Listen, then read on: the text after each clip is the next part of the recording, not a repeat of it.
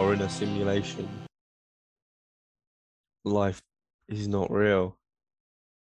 Hello, welcome Hello. back to the Sound of Vision podcast, talking about the Matrix today.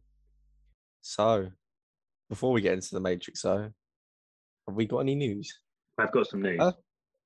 Oh, you do have Yeah. news. What's the news? Well, I got 3 bits, but some of them, and We I don't haven't care. introduced ourselves. All right. It's me. Everyone, listen to me. Have I got news for you? This is really disconcerting.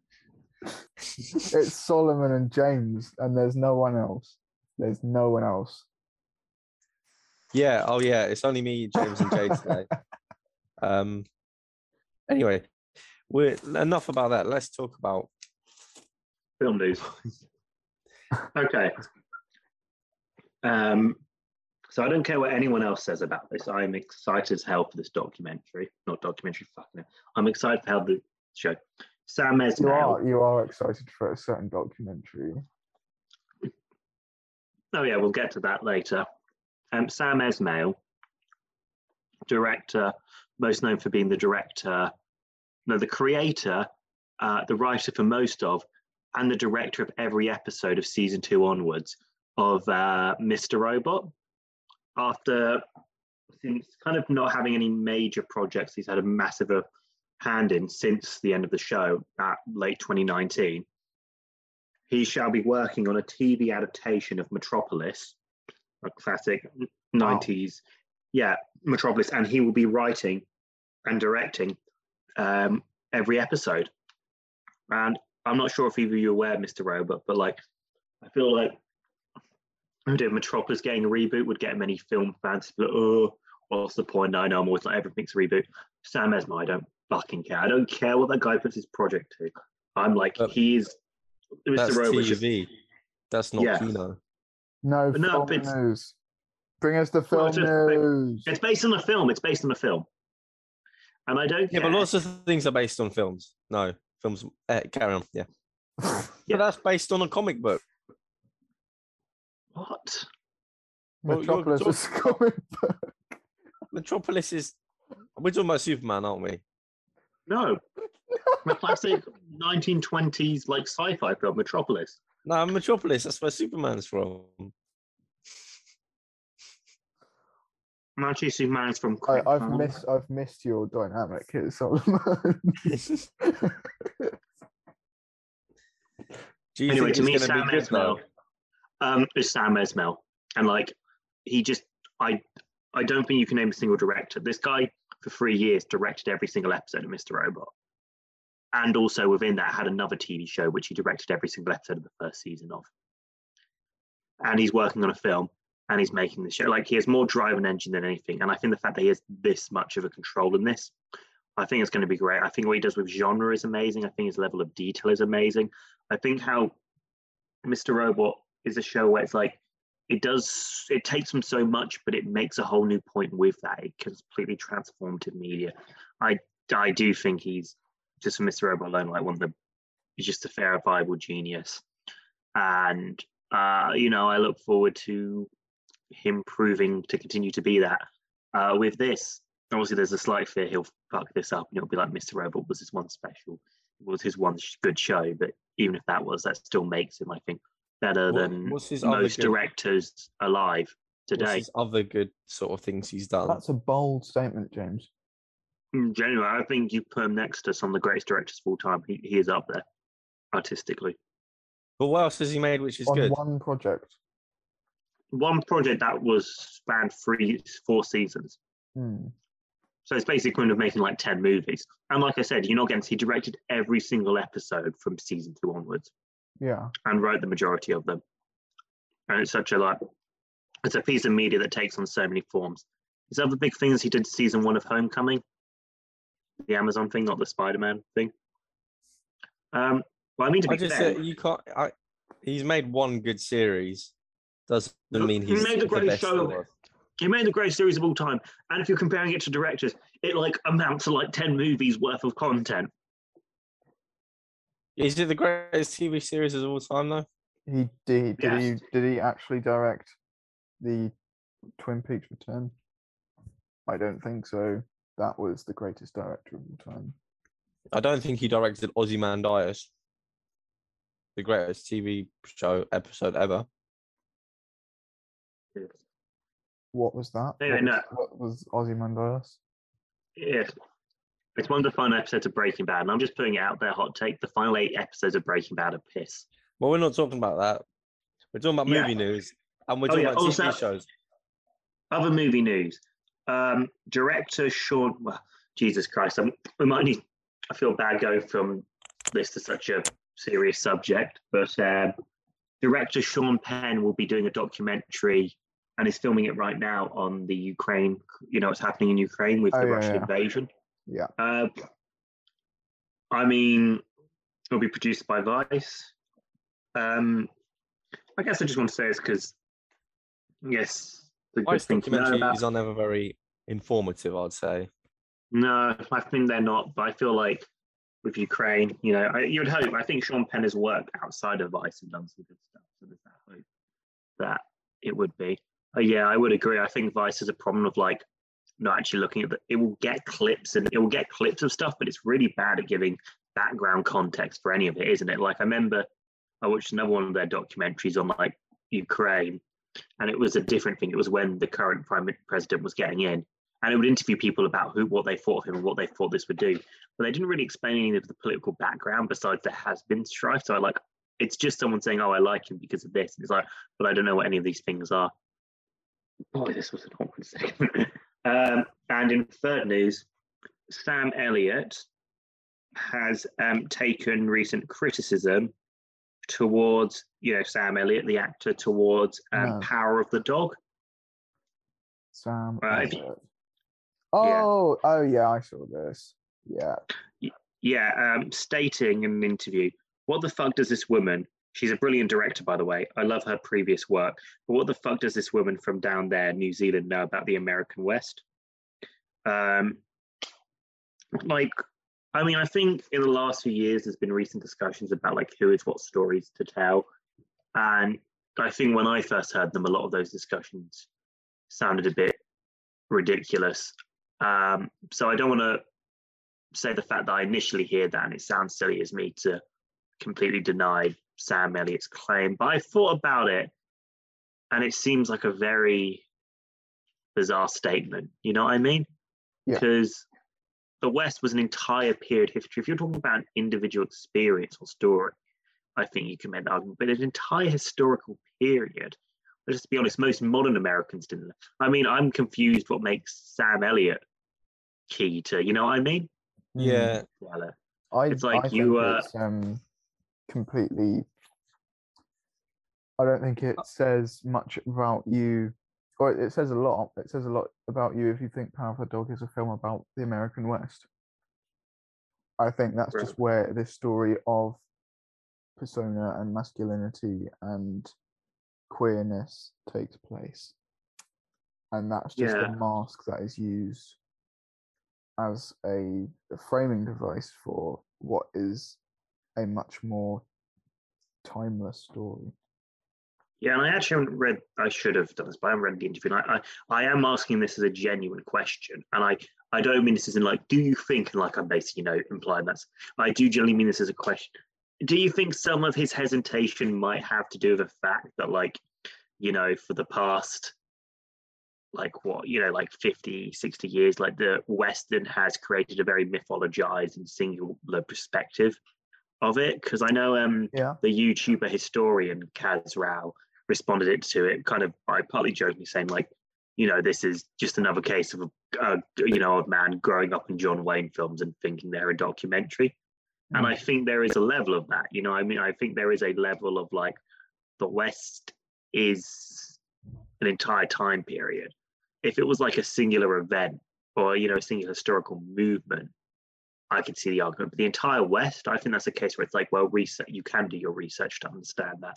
And once again, I understand cultural remnants will remain, and I understand, but like, I don't necessarily understand how an American born in 1960, if we're sort of going by this logic, as well. I don't know, maybe that's ill-informed of me. And I guess I want to be careful to saying, but do you think a certain part of it has to do with it's like it's a non-glorified presentation of the West, but it's also a presentation of the West that shows people of color, Native Americans, queer people. You know what I mean? Do you think that might have a part to do with it? Why backlash like this is happening? Yeah, I think there's certain And I don't know Sam Elliott as a person, but who I think might not like certain hands, certain progressive hands, touching his straight male dominated utopia. which just a suspicion. Yeah, I mean, I guess we can't know the person. I will say one thing. I do like how he does give her credit as a good director. Yeah. So I guess, I don't know. It doesn't sound, maybe you could say, I think you could argue he words it a bit aggressively. But I guess it compared to sometimes what you hear statements from other actors and stuff, it sounds a lot less. So I guess to be fair, I would say the way he's phrased it, I think in generally how when Hollywood people, actors critique other filmmakers and stuff, I feel there's, I don't know, I'm more in this point. I guess to be fair, I can't critique it for how he's necessarily framed his criticism. I guess he's given credit where credit's due to the director. I guess, three things I'd like to say is if this whole argument of like, oh, someone who's not from America can't make American films. It's sort of like, A, does he know why the spaghetti Western is called the spaghetti Western? Yeah.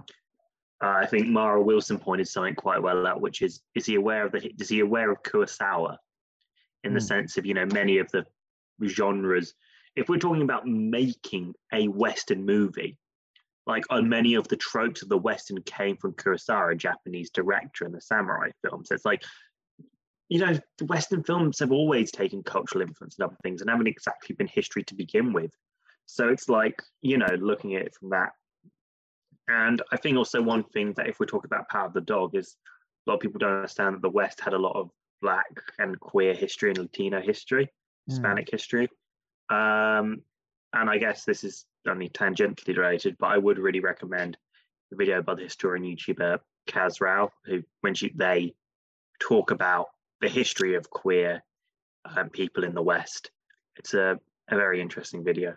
I don't know. I guess I don't want to be too accusatory of Sam Elliott, but it just seems to me a bizarre comment that also it just seems ridiculous to talk about an entire historical period that spanned that much time and say that's where, like, I think if individual stories or individual moments of history, that could more be the argument of who has the right to tell this. But and I guess to be fair, in a way, I'm glad these discussions are being had with whose place to tell what story, but in this case, I would disagree with Sam Elliott's perspective on this, and I would say it seems a bit like a kind of a out of touch old man, Yeah.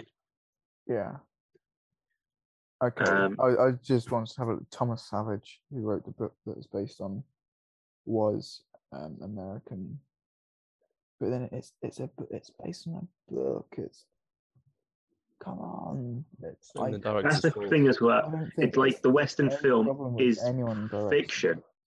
Yeah. The Western film is a fiction and glorification. So to me, a comment like that when it comes to a Western film makes it sound like this guy, believes too much of what he's seen in other Western films. Yeah, it's way too, or it's turning it into something that's exclusive when it never has been. Yeah. It's a strange one. I guess I want to flip this around. Like, say if there was an American director doing a film about, like, New Zealand or some other country, right? Do you think there could be an argument there? It depends what they're doing it on and how they're doing it, because I think the reason why, if I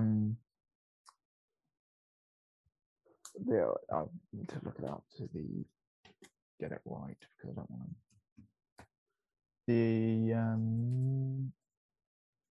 I think it just depends on what the themes are. If you're the Maori people, if someone were to do a film about that, if they were American and were to make a film about that culture and those people and their past, it would be slightly questionable. No, okay, no, I it guess wouldn't. It would be questionable. However, because this is not the West, the American West, the fictionalized version, or cowboys are not. There's no sensitive material because they were the uh, they were the they were the primitive. colonizers. Yeah, they I were. guess There's nothing sensitive there, and it's again. This is the Power of the Dog is not a film about the West. It's set there, and yeah, there are hints and there are explorations of it, but it's just it's not that. It's not that at all. It's I think about the past, perhaps, and it's also it's about the present, and it's yeah, okay, yeah. Just final point, laying it down. My opinion is this is not a film about the West by any means. This is a film It's just set about there. masculinity. Yes. I totally see. I think also the difference between, say, a film being done about the Maori people, as in like specifically a Maori tribe or culture, Yeah. I guess it would be is like it's coming from, it's a group that's generally been affected by colonization and colonizers, and it's like this is a colonizing country that often would that has that history of its media representing it like people like that, and in that, and so even if someone was using maybe American filmic language around an issue around that, you would feel that translation of the way those tropes have affected those people and represented those people, even if there's complete, genuine harmless attempt being done, but you can see that translated. And it's also that whole discussion of it's like the difference is like with the Western, that's not a single group and that's an entire historical period. And that's not, once again, a colonized group where if, say, someone from New Zealand did the film, like that history, unknowingly through their tradition of storytelling or their kind of ideas of that could affect the film. You know what I mean? There's a whole different, and once again, it's like, yeah, I'm not sure. And I feel also it's sort of like the difference is it's like there's not a whole history of like Americans not getting to tell Western stories. Yeah. I feel like the difference is while maybe there can more be these discussions of like, well, how come all the stories about this group is coming from people not in this group, is because it's that history of that story being kind of taken away, or that, kind of, yeah, do you know what I mean? I'm not sure Yeah, if I do. I would Mm. also like to just finish the news section, if you don't mind, by quickly mentioning that Dave Grohl, the Foo Fighters horror film came out. I don't know whether it's any good, but I just And will it win any hilarious. Oscars? Oh, it's going to win them all. Right. Let's talk about the main event. Unless you've heard something about the Foo Fighters film, which is more interesting. No, that's not going to happen. Now we're talking about Dave Grohl's biggest hit, The Matrix. Yeah. So, what did everyone think of this film? I mean, I can explain The Matrix, but I'm sure everyone has heard of it or seen it.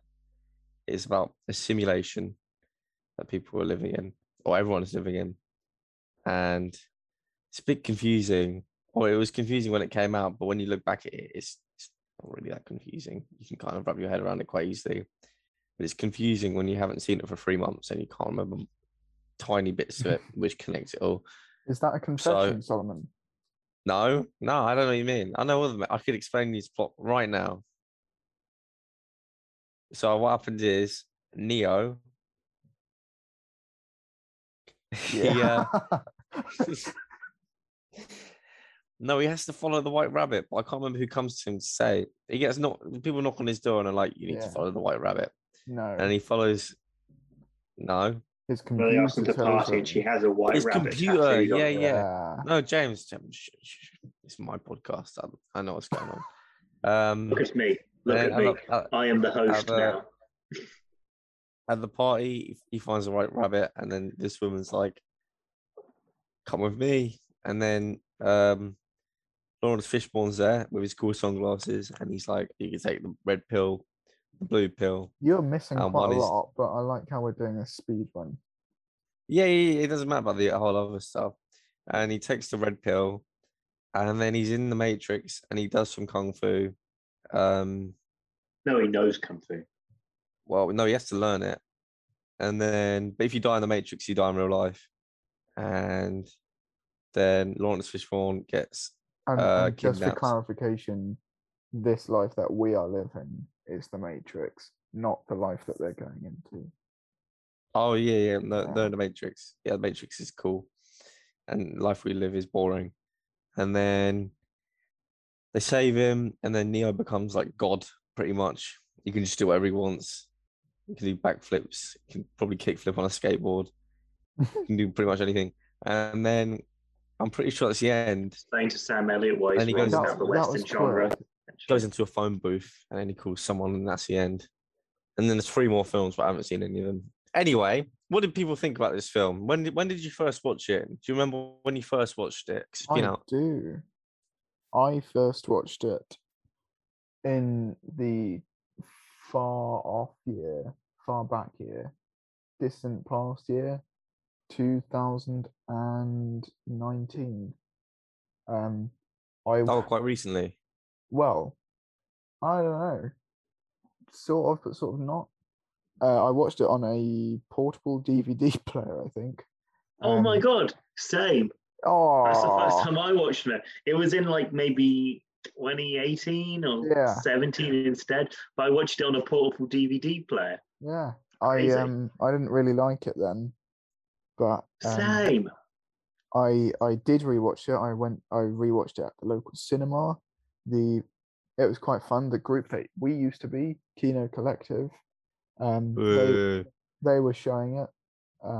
So I went to support them, and I thought, ugh, I don't really think much of the Matrix, but I want to support the Kino Collective. And I ended up actually really loving it second time. So there we go. I was pleasantly surprised. The Matrix film for me is conceptually interesting, boring to watch. In reality, I like a good film with themes, and I think this film has a lot of fascinating themes, if arguably kind of watered down. We'll get to that, don't worry. But I think to me the problem is it's just like the acting is so bad, and I think storytelling. And I will admit, obviously, so much of the action of the past about 20 so years has been affected. You know, the landscape has been so affected by the Matrix. So there is a certain level of like, maybe if I saw it at the time, I would see what's so valued about. I'm not that big of an action guy anyway, and to me, I just feel like when I watch the Matrix, it's interesting to watch a video about or read a wiki about or like read an article about. The Matrix is about Jean Baudrillard's philosophy, or the Matrix is about the trans experience, the Matrix is about capitalism. It's all interesting to hear, but then whenever I'm watching, like, okay, but I feel like I'm having to wade through lengthy chunks and minutes of just like kind of uninteresting characters, really bad acting, you know, except for Lawrence Fishburne, our Lord and Savior, and really clunky dialogue and acting and all of that. And you know, I just don't think the action intrigues me or the story intrigues. I just doesn't engage me, and I wish I had more of a reason why. But it's been a bit since I've watched it, and I'm not that good at analysing action. Just ain't It for can me. be seen as quite repetitive. Not repetitive, but as you said, people have copied it. So I guess I can sort of see why people think that watching it now is not as interesting. I do think the film should be granted some points for that, but I do think at the same time, it's still fair me to think that, because if the film's really as great as everyone said, despite this 2 decades of imitations, it should still hold up. I know that sounds almost arrogant to me, but I think that's generally my philosophy when a film is lauded as this is like a masterpiece. You know what I mean? Which so many people do say, oh, you got to see The Matrix, it's a masterpiece. To me, it's like masterpiece would be great no matter what year I watched it. And I think it's a masterpiece of the action genre, and I think for us, a masterpiece is quite different to what the general public would perceive as a masterpiece, because I know, at least speaking for myself, because we're built different. That's one way of putting it. Yeah, I would. Because we're film students. We are film students and complete and utter nerds. and perhaps we think the Stalkers or the Mulholland Drives are the masterpieces of cinema, whereas the general public will see something that does actually say some stuff and does so in a fun and action-packed way and say that is a masterpiece. And I would be willing to say this is a masterpiece of the action genre. To me, I think I like mainstream stuff more than you. I mean, to me, Jaws is a masterpiece. To me, Jurassic Park is a masterpiece. So I think I'm quite more able to appreciate the mainstream genre, and I'm able to appreciate a film. And I guess, again, to me, going to the same thing with, I have ridiculous standards for what you'll call something a masterpiece, what will make me call something a masterpiece. And I admit they're ridiculous, and I admit that a lot of the time, it does not consider stuff. To call my criteria for calling something a masterpiece does not consider certain contexts or give certain, it isn't as fair as I think any reasonable person would be when looking at a film, just in terms of trying to analyze how good was it overall. But to me, a masterpiece is like it isn't a genre thing to me. I'm not sure if I'd say it's a masterpiece of this. I'd just say it's a masterpiece. I guess once again, all I am is talking for me. Like if anyone thinks The Matrix is a masterpiece, all the more power to you. But for me, I feel like a masterpiece works on any level you look at it. Like two definitions for me is almost every element of the filmmaking is working on like a really great level, and also almost any perspective you can look at the film, it still works. And to me, I look at The Matrix as like, do I want good characters? I want some good characters or something. Or, I mean, not all level, but so many like tons of level. And I look at The Matrix like, do I get good action? For me, no, not really. Do I get that good a story? No, not really. What film does have good action? I mean, I guess to be fair, I guess I am considering genre in that context, aren't I? I guess understand. also, you can't really say many action films are masterpieces because I mean, most films are. But I guess to be fair, maybe I'm being pedantic here because no one brought up the context of masterpiece. But I guess we're talking of The Matrix within the context of how much of a cultural legacy it says, and along with why I just didn't like it, I guess I'm also adding to like where I view it in like terms of at least in quality of the film. There's no denying its legacy in film history, and I value it for that. But in terms of like where I think it stands in terms of how largely generally most people talk about, at least most critics talk about it, this is why I don't align with the general perception of it, Interpretations. I mean, I know there's quite a few to this. We actually watched this film in religious studies in year 9. What? Really? Yeah, wow. I totally see that. They used to show us this. I can't remember why. There's quite a lot of biblical references in it, and I remember the only bit I can remember is there's a number plate on one of the cars which says something, and we had to analyze that bit. I'll try and find it. We got shown Signs, the M. Night Shyamalan film, in religious studies. I don't really know why we were showing that, but yeah. That's not the one with the aliens, is it? Yeah, it is. And they come to Earth, which is like 66% water, and then they're allergic to water. Yeah, I think we're the first people to ever make that point. No. We were. Solomon is completely original. I am. Yeah. Well, I was just trying to get it clear because I get Signs mixed up with Holes, which is the one where they just dig holes. But I only get it mixed. I don't get the films. I don't get that because I haven't seen either of them. But they're both like 4-letter words, sign and hole. I just want to put 2 and 2 together. Anyway, we're not talking about that. We're talking about sign up your. We had to watch Truman Show as well, but that's not the point in our religious studies. But most of my class teacher would just pop on the DVD every few months because they had no clues what they're doing with the class. No, but what interpretations are your most widely sort of believed in about what the Wachowski sisters did? I think going back to my my appreciation for this film was when I watched it in 2019. I was I thought, oh, I'm comfortable who I am, but I was just habitually calling myself male. And then since realizing that that's not me and coming out as non-binary, rewatching the film, not identifying as the gender that I was assigned at birth, revealed a lot, and I really appreciated what they were trying to say as directors who would both later come out as trans women. But I don't think the film is about the trans experience by any means. However, I think it cannot, or it came from a place that could probably have only been conceived by the mind of somebody who didn't feel like they were living their true life. I feel like with films, no, just you can put in like subtle meanings. It doesn't have to be all about that. It's just these subtle sort of little signs which can be put into the film, and sort of you can see it when you watch, and if you know about it, you can recognize these themes. But if you're watching and you hadn't been told, then maybe you would never really see them if you hadn't been told about it, or if absolutely. you hadn't been in a certain mindset. I find the I find it so fascinating when there's minority groups I'm not a part of, and to them they're like, this film is so obviously about this.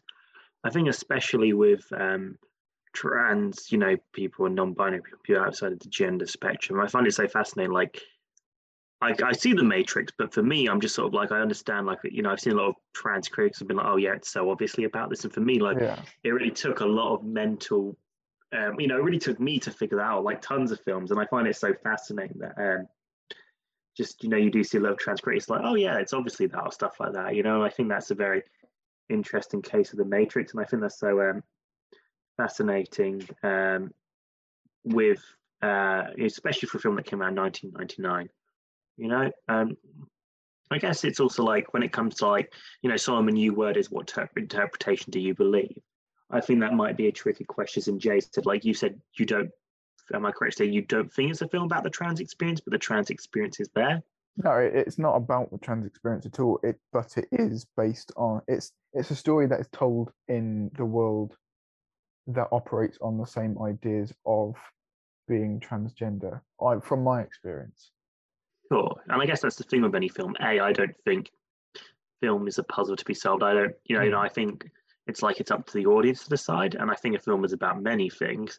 And I guess the thing is, for me, what I say I think the film is about comes with the caveat of, I think, trying to deal with those themes is greatly damaged by falling into the many plot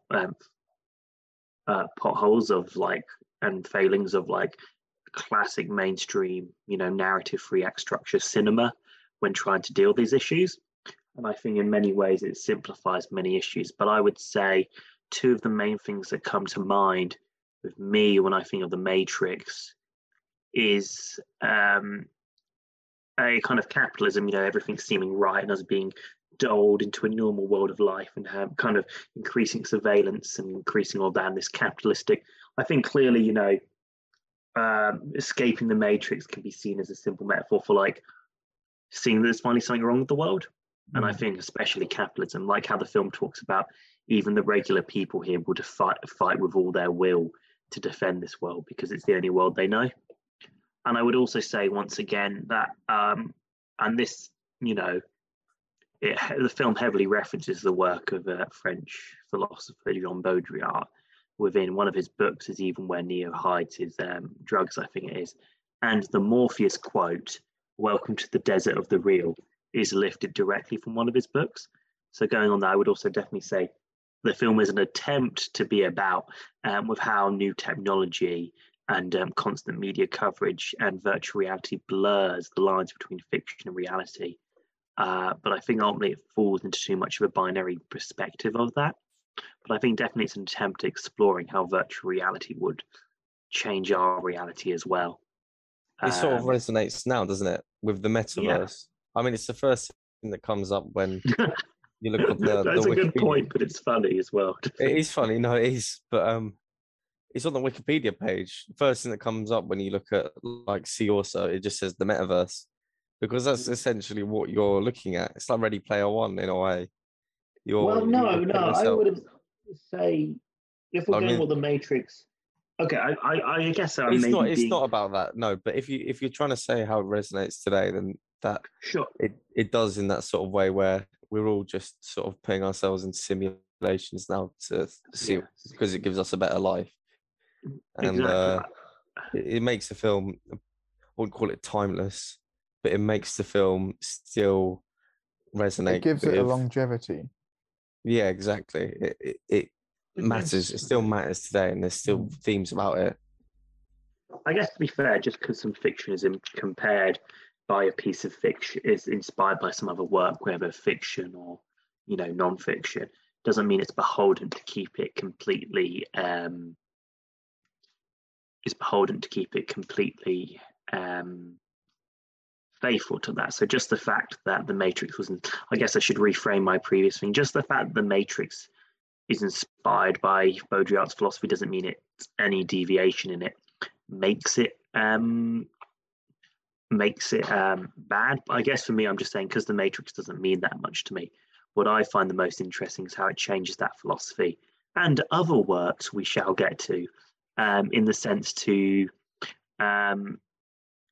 make it more narratively conventional. And I think that's maybe a problem of the film, but I'm not sure if I want to get to that because it will be no doubt a TED Talk long tangent. And I guess I want to this feels more fitting for the end of the film. I want to talk about all the elements of the film because I think the only point I really have is one point, but it kind of feels like something I should say at the end. But I guess I do want to at least make sure I say one good thing about the film. There's actually That's one very kind and There's courteous. one good thing about the whole film. Yeah. Okay, Well, fair enough. just make. Well, I mean, It what I ended. quite liked is, Morpheus's character is a character who believes greatly in free will and all of this being determined. He believes in the prophecies of the Oracle. The one who's sort of a big part in the revolution. And what I quite like about it is the Oracle's room has a very particular kind of green type of set design. And a nice little detail I noticed is throughout the film, Morpheus has a tie that is a similar type of green. And I think that's a really nice, subtle detail that tells you something through the character design, also just maybe tells you more about the character, shows visually how much this means to him, how much this ideology means to him, how much this faith means to him. And I kind of think for a film like The Matrix, I'm surprised to see something that subtle follow the White Rabbit. Film has the same lines like that. Yeah. And you're not in Oz anymore. You're not in Kansas anymore, Toto, and stuff like that. Surprised at me. To be fair, I want to state I don't inherently think a lack of subtlety is equals to the film being bad. But I guess it's maybe one way where the film doesn't resonate with me. It feels like some interesting ideas, but then it's attached to such. It only ever feels like that to me, an interesting idea with really kind of blank writing of the character saying, this is the point. I am this. You know what I mean? This is the theme. I think it really works. Philosophy. Sorry, I didn't mean to interrupt you there. I know. I think the subtlety or the lack thereof of the subtlety really works in this film because I think in our world we are always looking for subtle clues about always patterns and these small clues that might lead to the resolution of a mystery. And then for all of these big reality bending milestones, breadcrumbs that lead to this big house made out of sweets and gingerbread, is these really obvious things, events, is something that really appeals to me.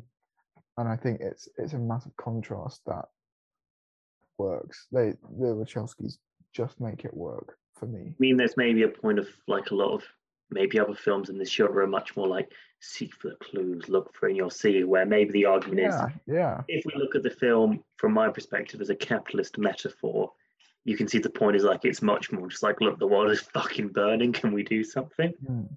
But then I guess if we were going to say that, if we look at how much the Matrix has become popular with like conspiracy theory types, could you maybe criticize the Matrix failed in that? Because I would say at the end of the day, it's maybe a bad capitalist metaphor because I think it falls much more into sort of like conspiracy theory talk, with Morpheus being like, if you look at it, it's all this sort of determined and your destiny is this. And I would say, once again, a big problem with me on the film is it takes.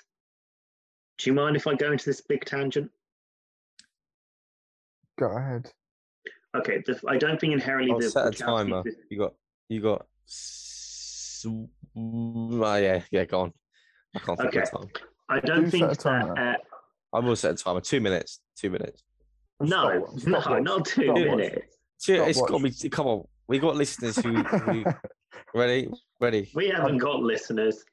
Okay, I don't think just because the film is based on the philosophy of John Baudrillard, the film should be beholden to his philosophy. But I think if we look at what his philosophy said and what the Wachowski sisters took into it, you see maybe some flaws in the film.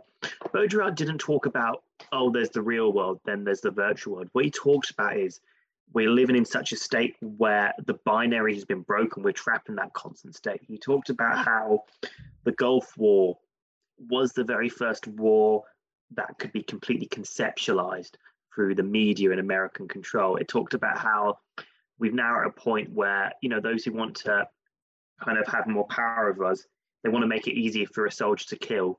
They can make the training look like a video game or like a simulation, and then they can make the actual act of dropping using a drone look as much like the simulation as possible. It's that thing of that constant general systems taking over, this more complex thing that needs real systemic change. And I think ultimately the Matrix does make it a complete binary of take the red pill and take the blue pill. And I think maybe, look, if you don't mind that, that's fine. If you like, that's fine. And I will say maybe there's a value in it taking this more mainstream philosophy, this obscure philosophy, and mainstreamifying it. You know, it probably led a lot of people to learn the more complex version of it.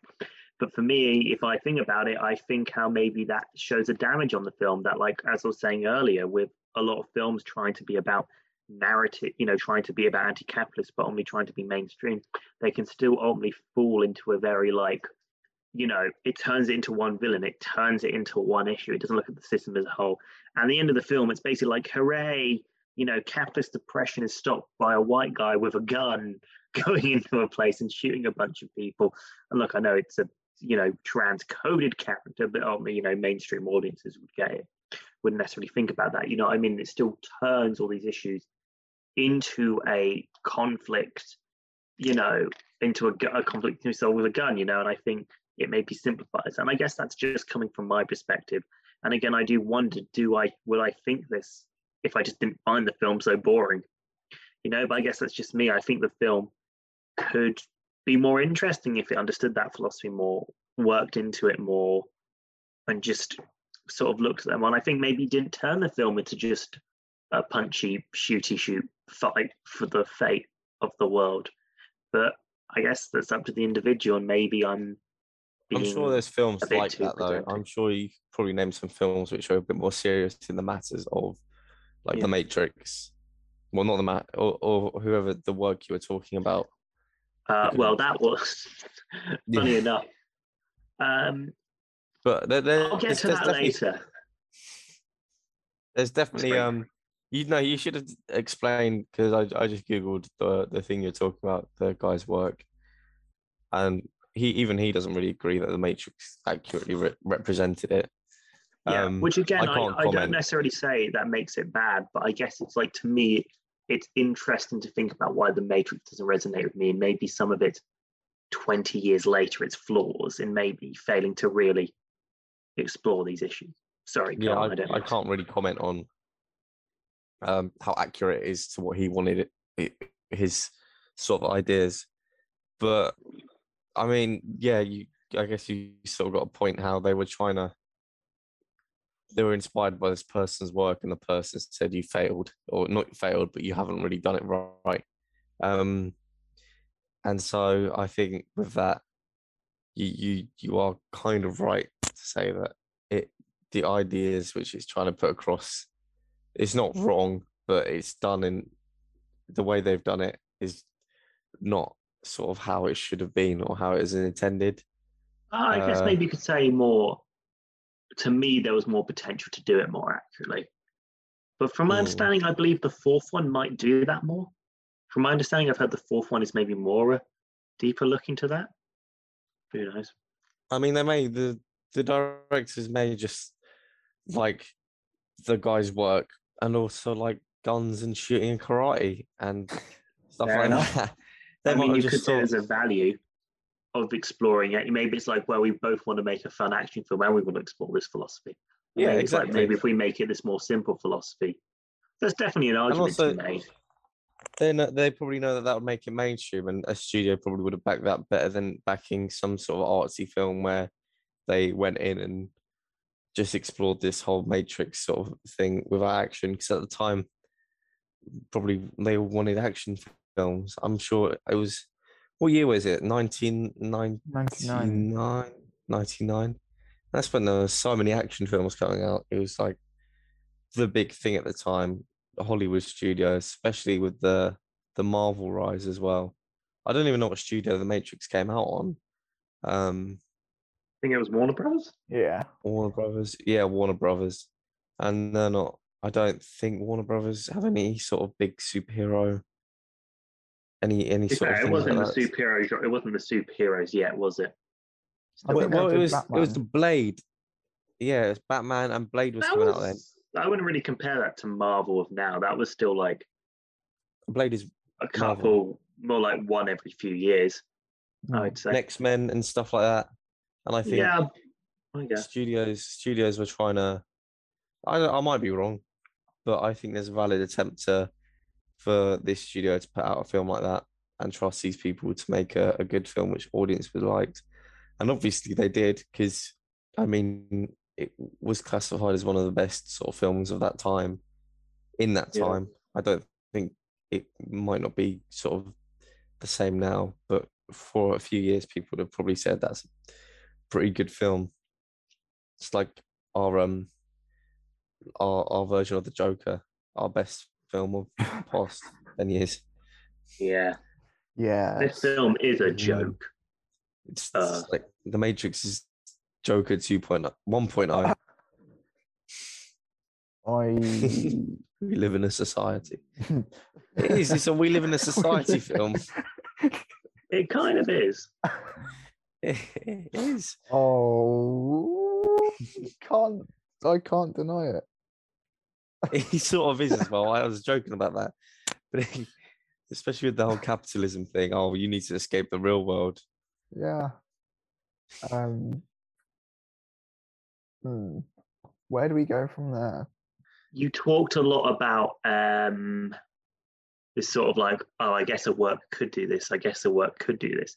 I'm curious, did you know that there was a much more obscure underground piece of art or fiction that the creators many times accused the Wachowski sisters of ripping them off?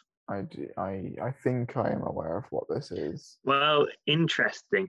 In the early 90s, classic modern day reincarnated god, chaos magician, and classic comic book writer Grant Morrison was writing a series called The Invisibles, and it had a very similar aesthetic.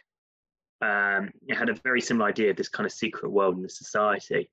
And what's very interesting is they very much it started much more of like a Matrix type film, but as the series went on, the character that was based on him in an issue got brutally hurt, and then he got brutally hurt in real life in the same way. So he decided to start writing a happier comic, and he ended up making the series, instead of an action flick about taking over the people, taking over the world, sort of maybe more a meditation of like entire systems and becoming one and changing a whole society. And I think their quote they had on the whole issue really makes me interesting to think about while the Matrix feels like, so many people feel like the Matrix created genre.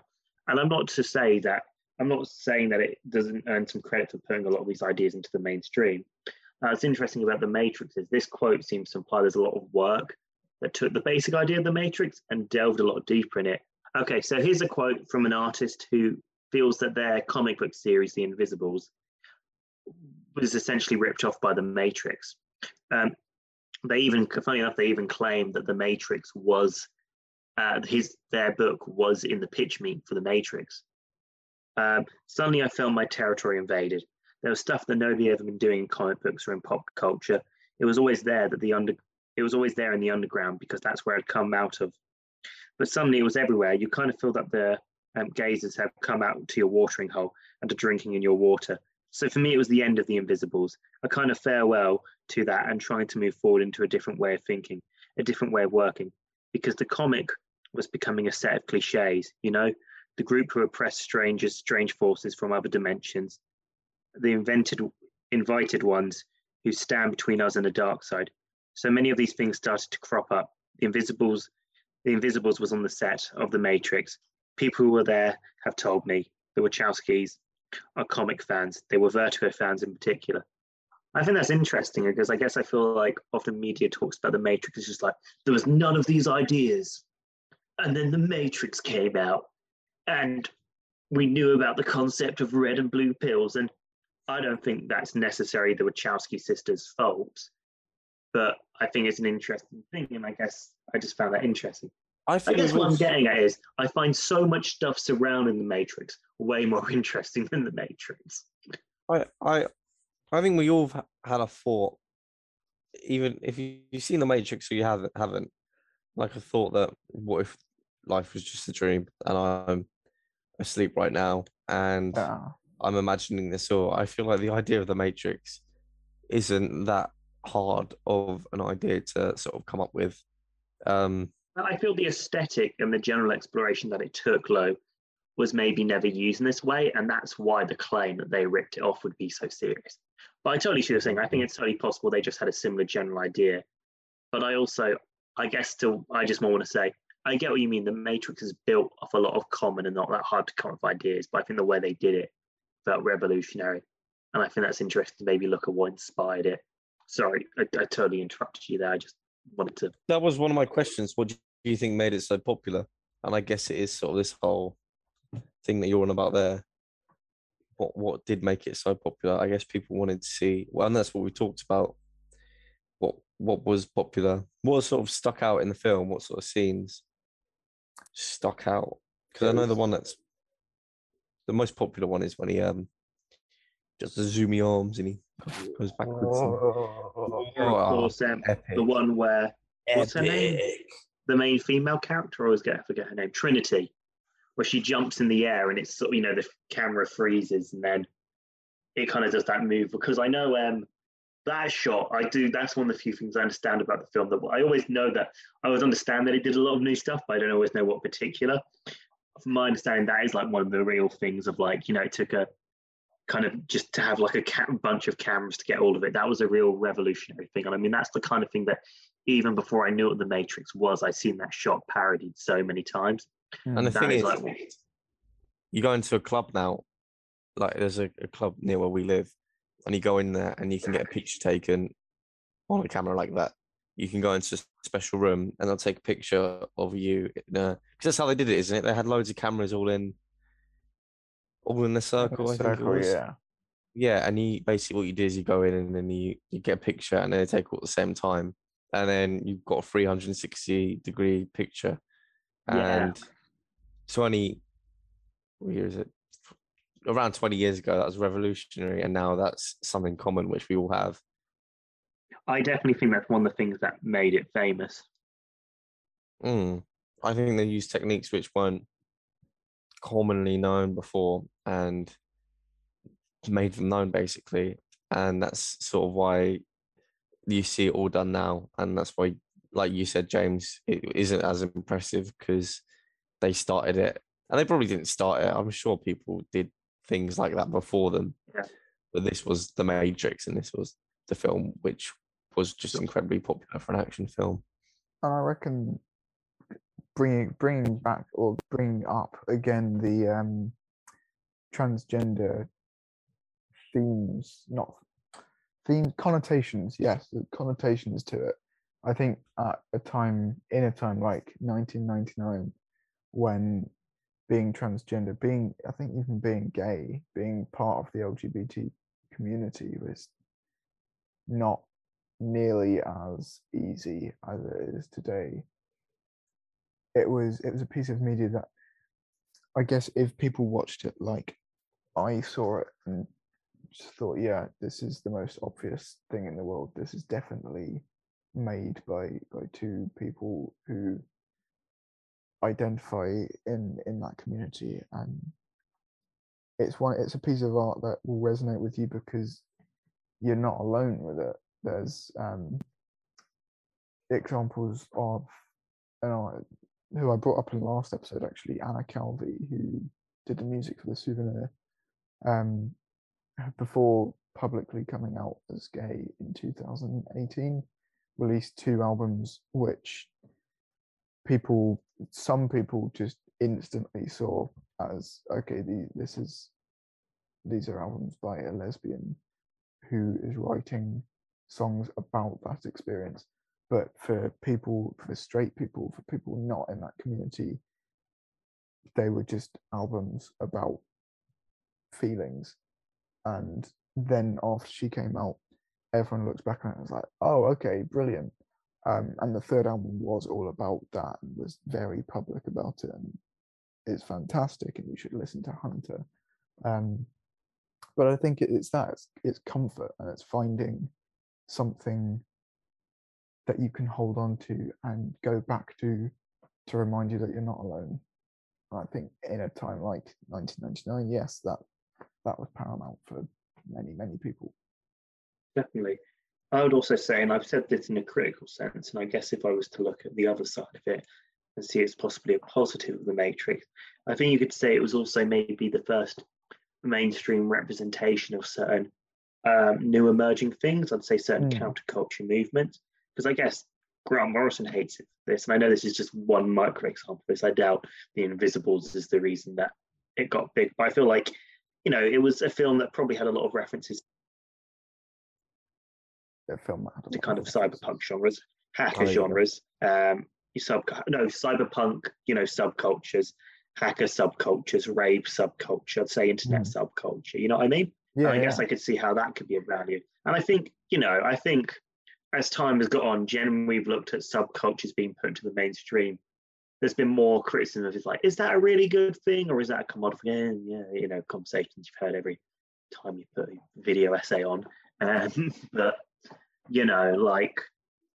all of that. But I think for the time, and I think another thing is, it might seem like it was one of the earlier films to look at the internet as a way to bring people together and to be more honest. I think, a thing is, most of the characters in the film, all of their names are based on their computer names, aren't they? Their computer profile names. And once again, that could be seen and possibly was intended as a trans metaphor. I think it could also just be seen as a thing for, once again, the internet's power to connect. Anyone feeling isolated or lonely, the film kind of talks to that. And I guess, again, with anyone feeling isolated or lonely, the narrative, yes, something is greatly wrong, or you were the one to set things right, or being the outsider actually makes you on the right path, the chosen one. Or adding to that, I guess that could be a valuable narrative. And I guess all of these are kind of vague things that, saying it out loud now, it maybe sounds like, oh, that inherently doesn't sound that special, because a lot of media does, maybe the chosen one or being different narrative, but within the context of where it came out, talking to the trans experience, and again, maybe considering and representing several subcultures, it felt more resonant for people. And I guess maybe also it was a film that was just, had such subtleties in it about certain things, was so blaringly obvious about other things. I guess maybe that could be nice, of just because I guess I feel like maybe other films that sort of, trying to think how to word this. It was built in so much. It seemed to be built in a lot of counterculture and a lot of the trans allegory, and maybe discussions of subtext of LGBT issues. It could feel like these things that were only ever talked about in allegory, but never necessarily talked about positively. And it's the culture around the film is subtle, but maybe the message of, that being a good thing, this culture being a good thing, being trans being a good thing is obvious because so much of the film praises Neo. Does that make sense? Or if I just fucking rambled for 10 minutes. I think both of those things are Yeah. true. So I would be perfect for the Matrix 5. Yeah. Wachowskis, I'd if like you're that. Sounds listening. weird, doesn't it? Five of them. Matrix Yeah. 5. They made 4 of them. I can't quite mean- comprehend that. I think one's enough for me, as much as I did like it. I'm kind of curious to watch the sequels because I heard the I sequels think the really. sequels probably miss out on what made the first ones great. I think you probably can't dig Maybe. into them as much. I mean, you can watch them and feedback to us next time. I'm very Maybe I'll give it fascinated a to see. chance. I'm very fascinated to see the fourth one, though, because it's like that's a film that almost seems to be about the Matrix itself. You know what I mean? Because I feel like the Matrix is so much about reality and all of that, and I think it's interesting how the Matrix has been so co-opted by a lot of right-wing groups, and also if you believe the philosophy of John Baudrillard, the Matrix has essentially become what it's talked about. It's become another part of our cyber reality, our simulation, which melds with the real reality, you know? Maybe it's all a distraction. Yeah. The real Matrix. Ooh. Yeah, let's find the first guy in some glasses and a suit and beat him up to free ourselves from the Matrix. Anyway, I have a question. I don't know. Does anyone else have anything else to say? Ask your question. Do you think we're living in a simulation? No. I don't think it matters That's a good That's answer. true. That is a good That's answer. a good answer. because it's like the I'm whole enjoying a simulation. thought experiment of like, oh, we just a brain in a vat, or we just, being toyed with by an evil demon. It's like, well, it's our immediate reality. And when you get down to it, even if this isn't a simulation, our perceptions aren't exactly an accurate representation of reality. We're not What are we seeing going all to the do colors. about it? Some people are seeing more colors. Our smell and angle is going to change everything. No one's ever seen a chair objectively right. So it's sort of like once you accept that, you understand that all reality is as Kant said, your immediate. The What real about world is just psychedelic drugs. no. Because The then- real world is just the world that you have the most immediate experience to. So we might as well call this the real world. What about psychedelics though? What if Well, funny enough, the right DMT, LSD? the right of the Invisibles claims in- that psychic drugs allowed them to talk to aliens that help them show the world from the fourth dimension and see Yeah, how but then they everything wake up really and is. they ended up in a bin on High Street. No, they woke up I and- didn't talk to aliens. I was No, they talking woke to up and apparently it cured their cancer and gave them the power to cure cancer in cats.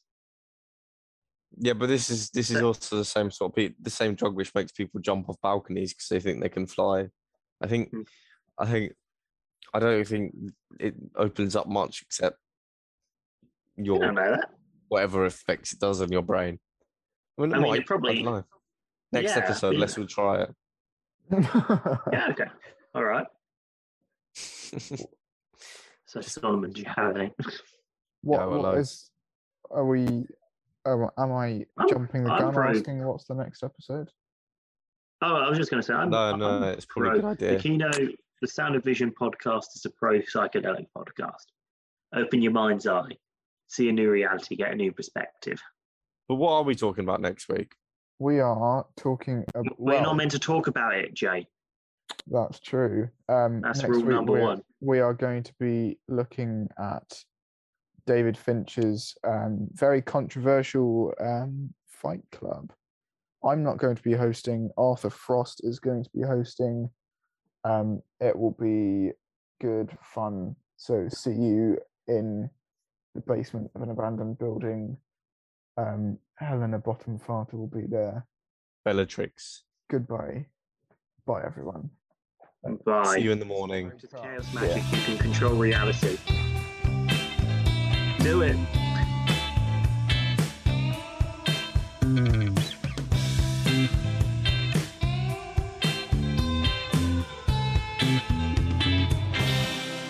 This episode of the Sound of Vision podcast was edited by Grace Smith.